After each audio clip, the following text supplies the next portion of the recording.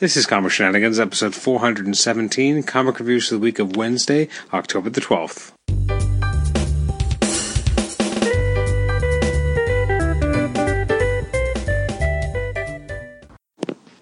Welcome to the Comic Shenanigans podcast. I'm your host, Adam Chapman, and this is episode 417. It's our comic reviews episode for releases from the week of Wednesday, October the 12th. We're coming to you on the 21st, so we're a little late this time. So soon we're going to be talking about comics that came out a couple days ago, in fact 2 days ago. But before we do, let's give one last look at the comics that came out the week of the 12th, why don't we? There was a lot of releases that actually came out.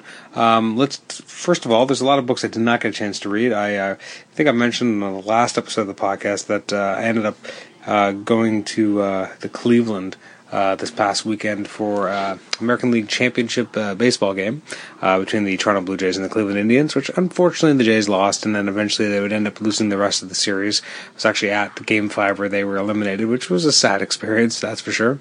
Anyways, it meant I did not have a lot of chances to read a lot of comics this week. Some of the comics I didn't get a chance to get around to yet include Batgirl and the Birds of Prey #3, new issues of Deathstroke, Doom Patrol, haven't even started Doom Patrol, Flash, Hal Jordan and the Green Lantern Corps. I finally got caught up, now I'm behind again.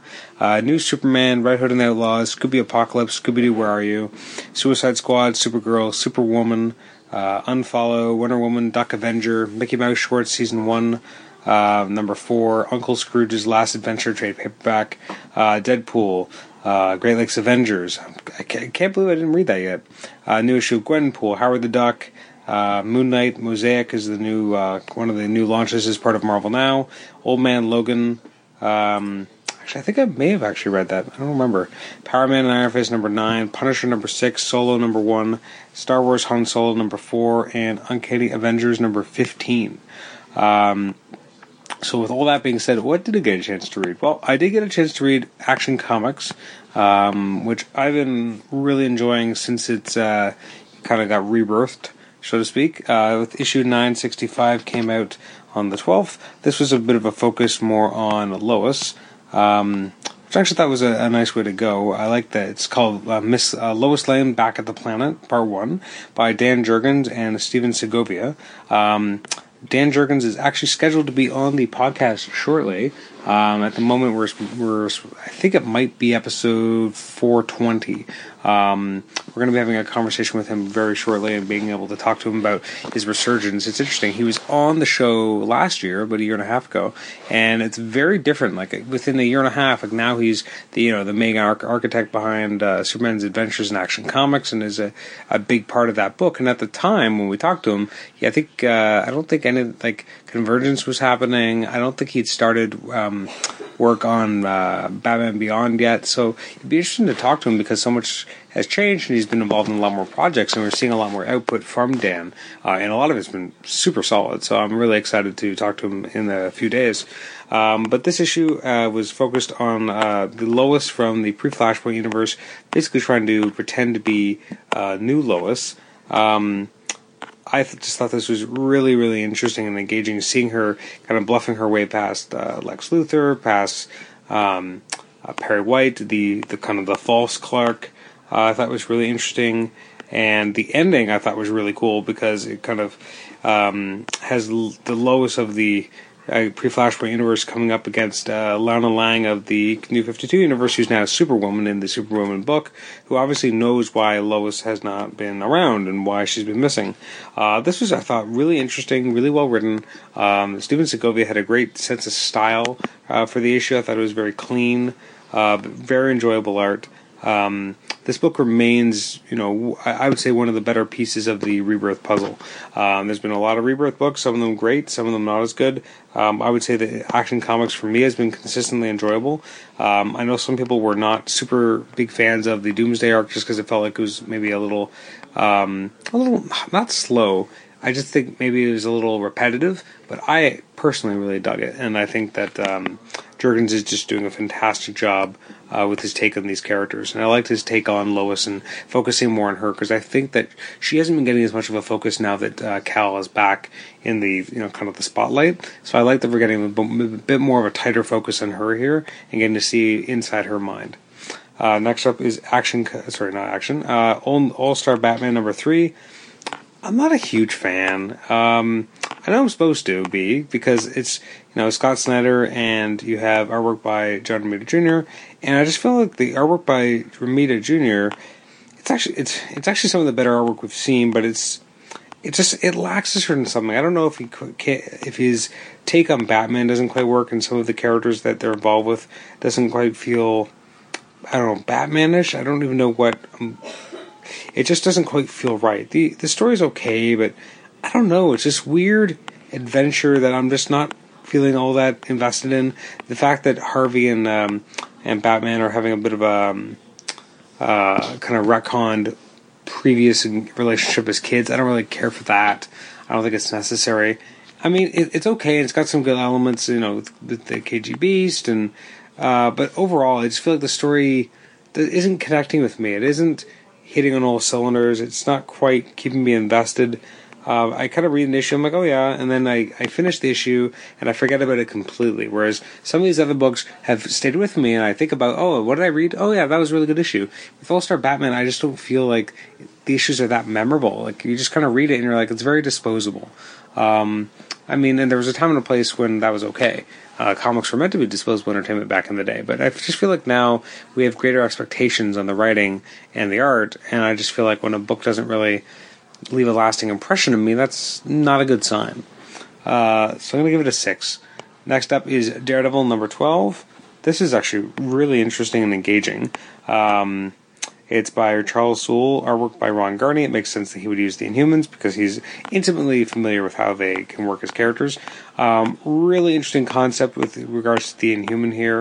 Daredevil and Matt Murdock dealing with this, serial killer. Really kind of very cool stuff. Especially like Daredevil going up against Karnak, I thought was really well done and well paced. Garney's artwork is fantastic. I should really reach out to him and see if I can get him back on the show. I've been so enjoying his work. Such a different feel. I think a big part of that is the colors, but I'm really impressed. And he's been doing a great job with Soule's scripts. And I just think Soule's been doing an amazing job as well. I'm going to give it an issue a nice 8 out of 10. It's really solid. I've been such a huge fan of what they've been doing. It's obviously very different from the Mark Waid, Chris Samnee stuff, and it's meant to be. And I kind of like that it's so starkly different that you can't compare them. And that's good, because I think Waid's run was so amazing, and so was Soule's. But I think Waid's maybe transcended it into a different level. But they're also such different books that you can't compare them, and I like that. That I feel weird even comparing the two, because they're such... It's like comparing Frank Miller's Daredevil to Stan Lee's Daredevil. Like, yeah, it's both characters named Daredevil, but that's about it, because it's so phenomenally different in tone and style, and I feel the same way about these books. They're so different from each other that I think that it works better. I think that if they'd been closer in tone or there hadn't been as huge a break, I think either run would have been just compared to the other. In this way, I think they get to stand on their own more. Next up is Darth Vader number 25. I really dug this. I thought it was really good. It was super messed up, but it was very cool. First of all, I like the coda. I thought the coda was actually really cool. But the main story definitely felt like earned. It felt like it capped a nice 2-year-long story. Everything kind of came to roost, so to speak. Dr. Aphra, I was almost a little let down by what happened to Dr. Aphra. Right afterwards. Just because I felt like it. Not that it cheapened it, but it was such a badass kind of moment, and seeing her survive, I was almost disappointed in it. That being said, I like the character, and I'm excited to see what they do with her upcoming book. But this was a very solid read. Again, it felt worth it at the end of the day, and so many covers. But no, this was really well done. I think this book all the way through has just been really engaging and interesting. I like how they do the credits at the very end. I like it's a movie. So it was written by Kieran Gillen, artwork by Salvador Larroca. Brilliant stuff. Just absolutely brilliant. The coda is by Kieran Gillen and Max Fumara, and I thought that was actually really interesting as well. I'm going to give it another very well-deserved 8 out of 10. Next up, after Darth Vader, and I'm going to be sad to see the book go, because I think it was a really solid title. We have Detective Comics 942, which caps off the, more or less filler kind of feeling storyline of Night of the Monster Men, and this is part 6. The issue is written by Steve Orlando, story by Steve Orlando and James Tynion IV. Steve Orlando handling the script, and Andy McDonald on the art. I thought Andy McDonald's artwork was fantastic, great sensibility. That being said, the storyline did feel especially near the end, started to feel much more fillerish. I think it started out stronger in the earlier chapters, and it just got sillier and sillier by the end. I'm going to give this issue maybe more of a 6. It just didn't really captivate me in the same way that previous issues had. Previous issues were weird, but they still had there's this very cinematic quality. This felt a lot smaller. Now, the big one. An Amazing Spider-Man event, Dead No More, The Clone Conspiracy. Number 1. This issue is written by Dan Slott, artwork by Jim Cheung. Jim Cheung's artwork here is absolutely gorgeous. It comes right out on the heels of the last issue of Amazing Spider-Man. Peter Parker dealing with the death of J. Jameson Sr., who is Aunt May's husband, or was Aunt May's husband.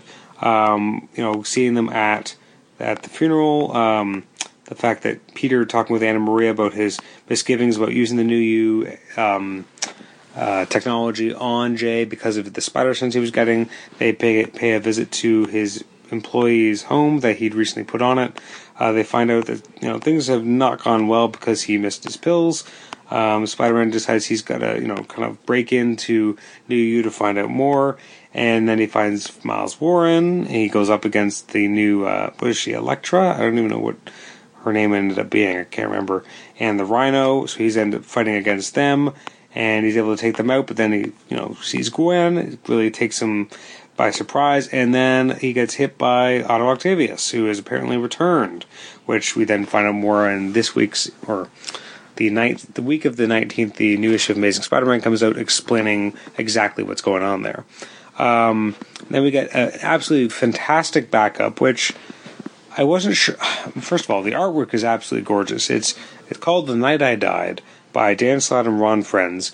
Ron Frenz was recently on the show, and he was telling me, I think it was on the episode, that he was going to be doing a backup in an upcoming issue of Clone Conspiracy. He said it was a very quick deadline. It just kind of popped in, and they asked him to do it, and he got it done. And his artwork is absolutely gorgeous here. I really, really dug it as he's doing, capturing a seminal moment in comic book history, the death of Gwen Stacy, from a different perspective. In fact, it's her perspective. It's the fact that she is awake on the bridge when the Goblin is taunting Spider-Man, and she hears him say that, or call Spider-Man Mr. Parker, and it's one of these moments. It kind of reminds me of the Battling Jack miniseries by Zeb Wells, where we find out that just before Jack Murdock died, he actually did realize that his son was Daredevil, and it changed everything about the way we viewed his death.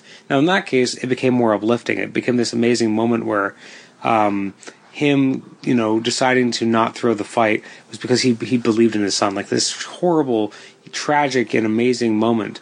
It was just so breathtaking. Here, it changes things, but it makes them a little bit more tragic. That at the end, Gwen knew the truth, and she was not handling it well. She was upset at Peter, which is a normal reaction. She's like, "You were Spider-Man. You're the man who helped kill my dad. Why is this true? I trusted you. I believed in you." Like it's a rough go.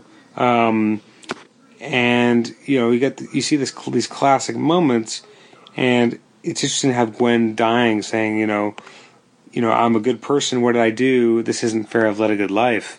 It's a tough go. Now, the rest of it, her kind of conversation with the Jackal, that is what it is, and seeing her and her dad was definitely interesting. I almost thought the second half of the backup wasn't nearly as strong or as powerful as the first. It felt more perfunctory. It felt more kind of workmanlike in terms of just kind of moving the piece in the puzzle so that it goes a certain direction, whereas everything before that was just this tragic, heart-rending moment, which I thought was really effective. Overall, I thought this issue was gorgeous looking. Cheung delivers some amazing artwork. It's very well written by Dan Slott. Definitely grabs me and pulls me in. I'm excited to see what comes next. Next up is Thunderbolts, number 6. I wasn't a huge fan. It didn't move the storyline forward at all from the last issue, first of all. It's written by Jim Zub with artwork by Sean Izaakse.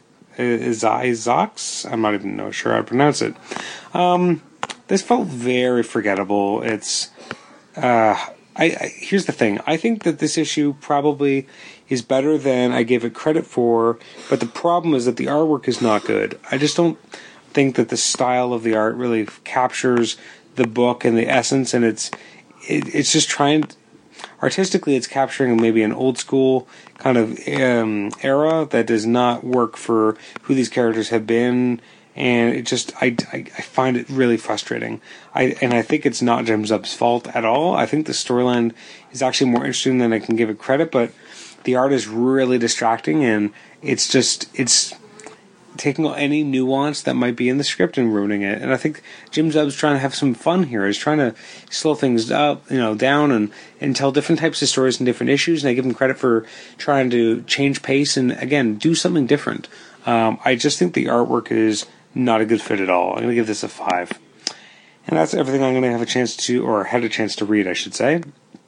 If we look forward to the coming week, some of the highlights coming up next week will include new issues of Aquaman, Batman, Cyborg, Dark Knight 3, The Master Race, Green Lanterns, Justice League, Nightwing, Raven, Superman, Trinity, A-Force, All New X-Men, Amazing Spider-Man, Astonishing Ant-Man, Black Panther, Black Widow, Captain America Sam Wilson, Carnage, Deadpool, Back in Black, Death of X, Doctor Strange, Infamous Iron Man, Mighty Thor, Patsy Walker, a.k.a. Hellcat, Silk, Spider-Gwen, Spider-Woman, Uncanny Inhumans, and Unbeatable Squirrel Girl.